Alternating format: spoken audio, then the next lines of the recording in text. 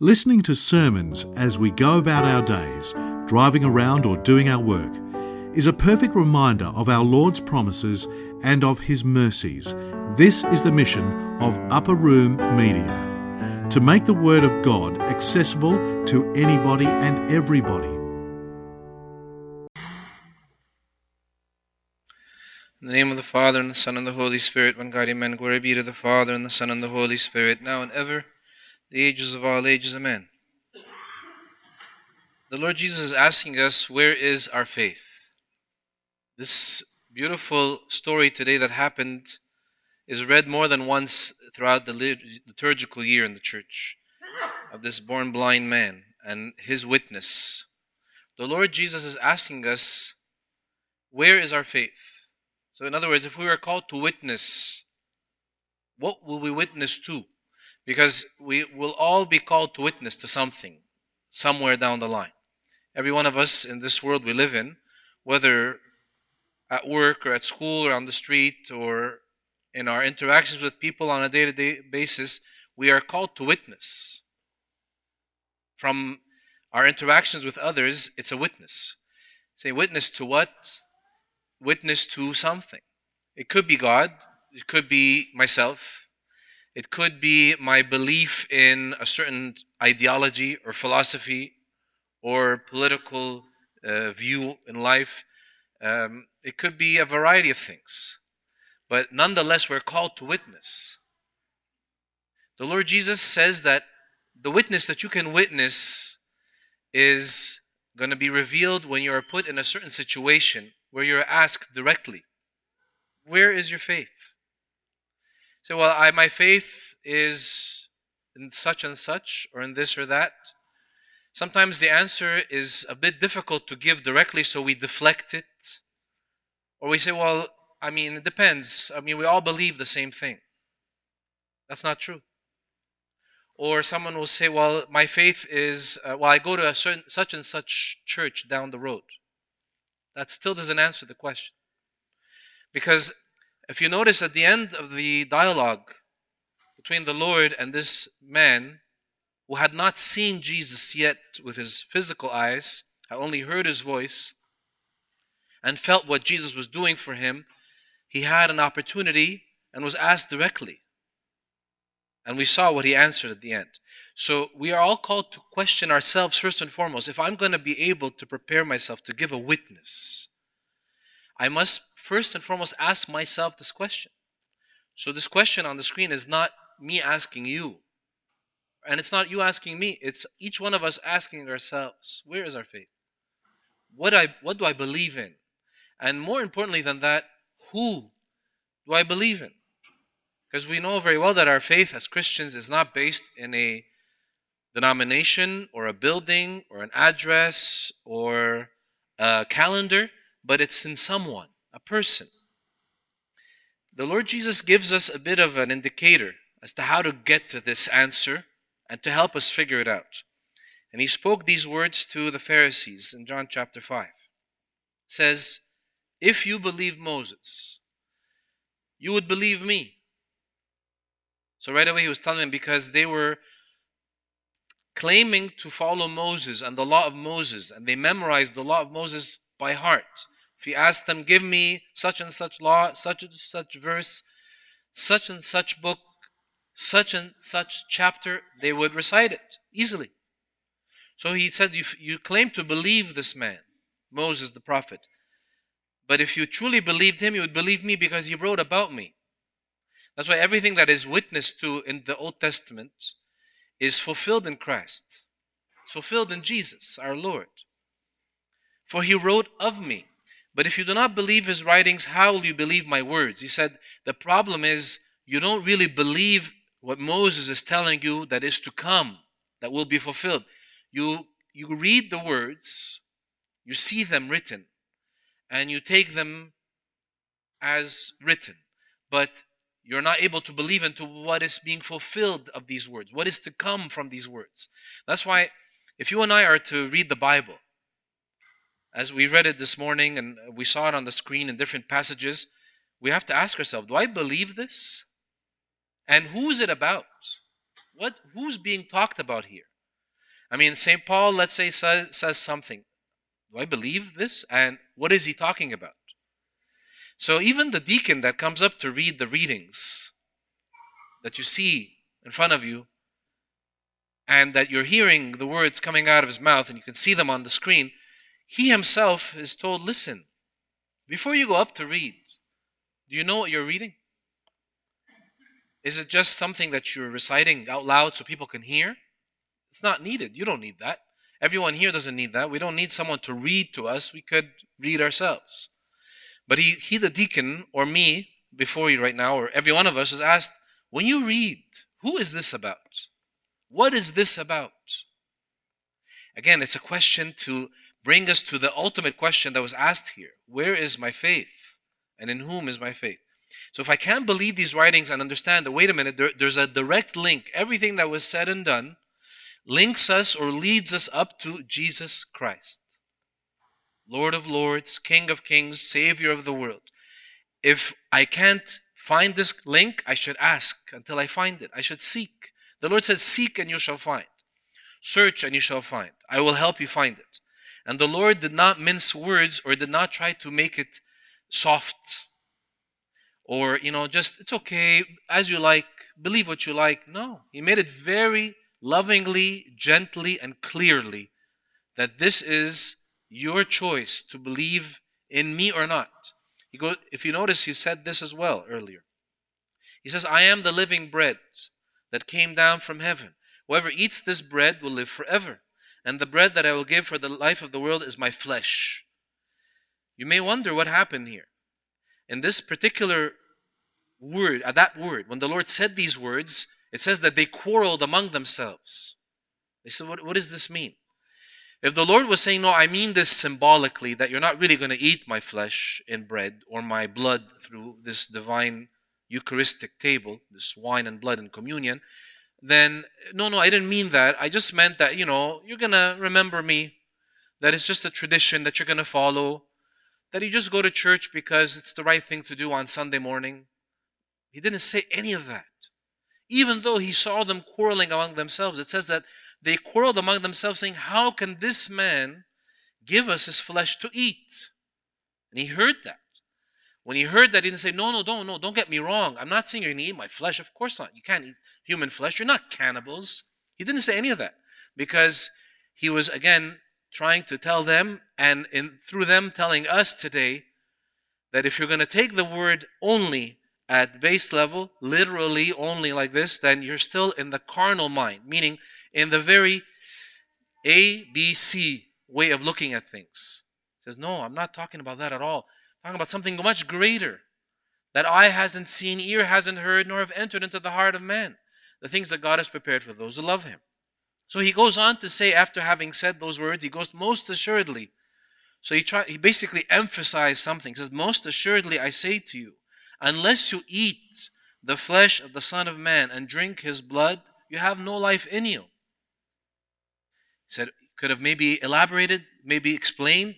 He went on to go on and say, whoever eats my flesh and drinks my blood has eternal life, and I will raise him up at the last day. And this was the full, united, unanimous belief of the Christian faith for centuries. For centuries, many centuries, there was no such thing as wondering if this was symbolic or true. For my flesh is food indeed, my blood is drink indeed. He who eats my flesh and drinks my blood abides in me, and I in him. As the living Father sent me, and I live because of the Father, so he who feeds on me will live because of me. This is the bread which came down from heaven, not as your fathers ate the manna in the Old Testament and are dead. He who eats this bread will live forever. These things He said in the synagogue as He taught in Capernaum. So the Lord, by saying these words, this is a few chapters before He healed this man that was born blind, gives them a very bold statement. Are you willing to believe my words? Moses spoke of this. So the manna in the Old Testament that they ate, this bread that came down from heaven, that they ate and survived on for a long time in the desert, was preparing them for the real bread that will come down from heaven. Not to only eat and survive for a day or two, a year or two, a decade or two, a century, but to live forever in Christ. So again, it's preparation. Am I willing to believe? He says, Moses said this about that in preparation for what I'm saying to you today. That's basically what the Lord is saying. So some people say this is too much. And it says that they heard these words and said, no, this is too much to bear. Who can accept these words? And it says many stopped following him at that point. The Lord Jesus is not out for popularity, as we've said before. He could have, he had a huge following at this point. He could have just kept, giving them a lot of bread to eat, a lot of fish, keep them well fed, keep them satisfied so they can follow him by the droves so that he can overtake Jerusalem and take over the Romans and establish himself an earthly kingdom. But he said, that's not what I'm here to do. I'm not here to establish an earthly kingdom. I'm not here to just give you some convenient form of religious persuasion to follow. I'm here to give you eternal life. That's what Jesus means. That's what Yeshua means. He saves. Jesus, God, saves. Saves from what? Saves from death. Saves from sin. Saves from this temporary deception where people think as long as they have material comfort and material assurance, then I'm good to go. He says, no. None of that exists in the kingdom of God. If it did, he would not have been born in a manger. So when we say again, where is your faith? Just as like this young man was asked in a different way, just like his parents were asked. And if you notice, when they asked his parents, is this your son? They were afraid to answer too much because they were afraid to be kicked out of the synagogue. Just like many Pharisees believed but were afraid to say they believed because they loved the praise of man more than the praise of God. If I divert my attention from who it is I'm called to believe in, I will lose myself. Because faith at the end of the day is not about, can you memorize this? Can you recite this? Can you preach this? But who do you believe in? It's a who. It's a who question. St. Paul tells us, I am not ashamed of the gospel. Because many people were ashamed to preach this or accept it and they walked away. But St. Paul says, I am not ashamed of the gospel of Christ, for it is the power of God to salvation for everyone who believes, for the Jew first and also for the Greek. That's why the Lord came to the Jews at that time in order to, from them, be for all. For every single person. That's why he even tells them when he entered Jerusalem on Palm Sunday, he says, my Father's house is a house of prayer to all nations. It's for all. It'll start with here, the inner circle, but expand to the whole world. That's why it says in Revelation that there will be people of every nation, tribe, color, and tongue. So, am I ashamed of this? Am I ashamed to say I eat bread and wine that is the body and blood of Jesus? Am I ashamed to say, yes, I believe that Jesus Christ is Lord of Lords and King of Kings, that He came and died naked on a cross in order to take sin in the flesh and rise from the dead? Is this some sort of philosophy that they taught us in catechism when we received our first communion or whatever sacrament we looked at as childhood, or what they taught in Sunday school just to entertain us for an hour on Sundays while our parents had coffee? Of course not. It cannot just be that. If it was just that, then why are we here right now? We're here because we believe in something greater that is not carnal but spiritual. St. James says, you have faith, I have works. Show me your faith without your works. I'll show you my faith by my works. So when he says to this man born blind, you believe, or he asks me right now, do you believe? My answer cannot be only yes, I do. But my answer is yes, and here's what I'll do about it. This is the witness that we're called to live by. We show it in our actions. Love is invisible unless you are able to see it in action, right? People say, how do you know someone loves you? It's by how they treat you, how they react with you. It says that the scripture was fulfilled, which says Abraham believed God, it was accounted to him for righteousness, and he was called the friend of God. What does that mean? Abraham believed God. When God told Abraham, yes, I know you're an old man, and you can no longer have the possibility to conceive a child, you will receive a child. You still will. But later on, when you get older, you're going to be 100 years old when Isaac comes to you. And Abraham heard this and could have said, this does not make sense. Doesn't make sense logically. How can I be 100 and have a child? But he believed, says, I believe you, Lord. Again, his faith was not just in words, but in someone who told him something and he accepted it as truth. And it was fulfilled in its own time. You and I are asked the same question all the time. The world we live in wants us to constantly doubt. But your faith cannot just be believed in as words, but it has to be lived. You live it. People will see how you live and will know what is your background. People say religion is the worst thing that happened to the world. Because of religion, we have death and murder and all kinds of horrible crimes happening in the world because of religion. So, well, yeah, you're right. Because of religion. But this isn't religion. This is a way of life in Jesus Christ. Jesus did not call us to believe and walk around just saying, here's my cross, I'm a Christian. He says, show me your actions. What is the ultimate commandment in Christianity? From the Old Testament was love the Lord your God with all of your being and your neighbor as yourself. And the Lord says, it was said in the Old Testament, eye for an eye, tooth for a tooth. But then he says, love your enemy, bless those who curse you, do good to those who hate you, pray for those who use you. And then you will be sons of God, truly, and daughters of God, truly. It says that basically, he took them to a level that was never heard of before. It made no sense to say, love your enemies. What do you mean, love my enemy? How can I love someone who hates me? His answer is, you can't do it alone.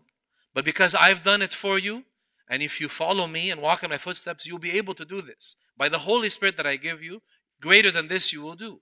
And that's why when we say live in your faith or live your faith, you have to continue to grow in this faith. That's why St. Paul says, grow in the grace and knowledge of our Lord Jesus Christ. It's not enough to say, I was baptized.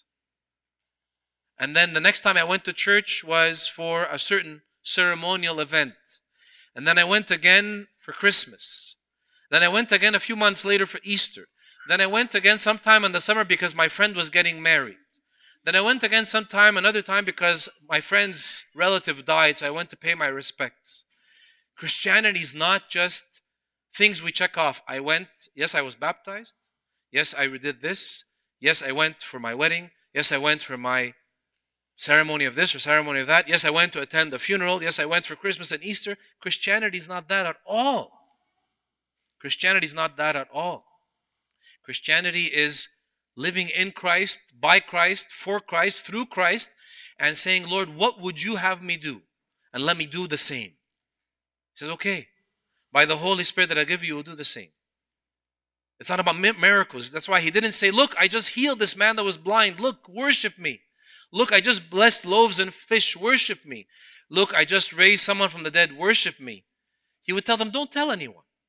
Because he wasn't out for them to believe in wonders, but in believe in a gospel that is leading them to an eternal salvation. Because the greatest miracle that can happen to me or to you or to this world is repentance from death and evil to good and life. That's the greatest miracle. When you see someone do 180, when you hear of a person that kills people and becomes one who dies for Christ, what happens? This is a miracle. An inner change. It's an inner change. Christianity is called to be an inner change in our lives. It says, let your faith roar so loud that you can't hear what doubt is saying. There are so many things being thrown at you. You are martyrs. You are witnesses in the 21st century. The amount of horrible things that you are attacked by just because you believe in Christ. You are called this. The list goes on of things that you could be called simply because you are believing in the gospel. This is a witness. This is a martyr. And what do you do to remain steadfast? You drown out the doubts by your faith, by who you believe in and what you do through him. So St. Peter was telling us, grow in the grace and knowledge of our Lord and Savior Jesus Christ. To him be glory both now and forever. Amen. So just to wrap up and think about this situation, this man who hadn't seen Jesus yet with his eyes, but heard him, felt his hand, felt what he was doing to his eyes and so on, had an interesting conversation. It says Jesus heard that they had cast him out because this man witnessed to Jesus whom he had not seen. Just like many of you have not yet seen him with these eyes, but you've seen him in your faith, in your heart. And yet, even though he hadn't seen him with his eyes, he witnessed and said, "Yeah, you don't know how can this? Have you ever heard of a man who gives eyes to someone who has not been born with them? Have you ever heard of this?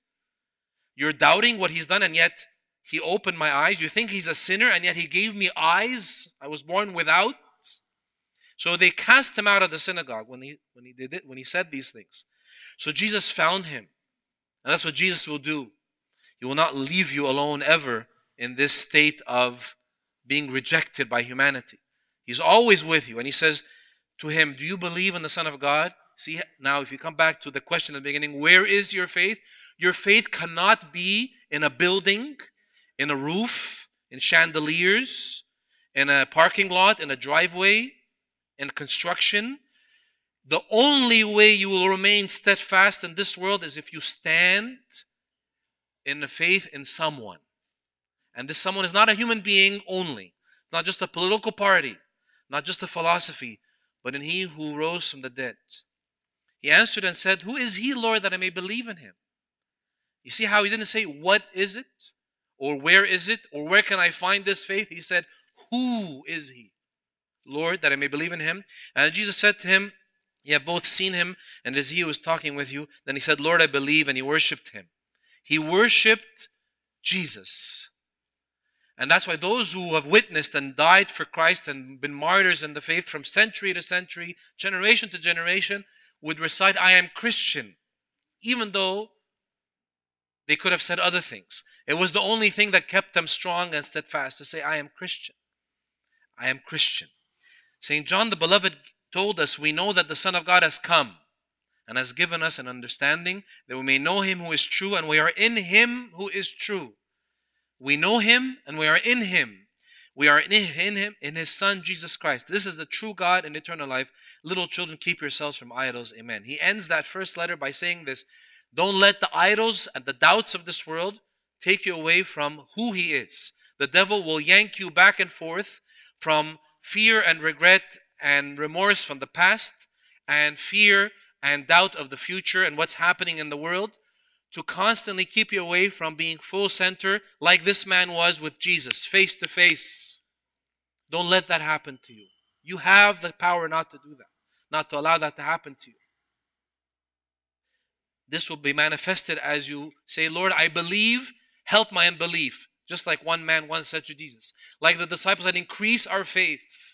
Say, "Lord, increase my faith. Let me face these doubts, not to debate them, but so that I myself could stand strong in the faith by sanctifying you in my heart."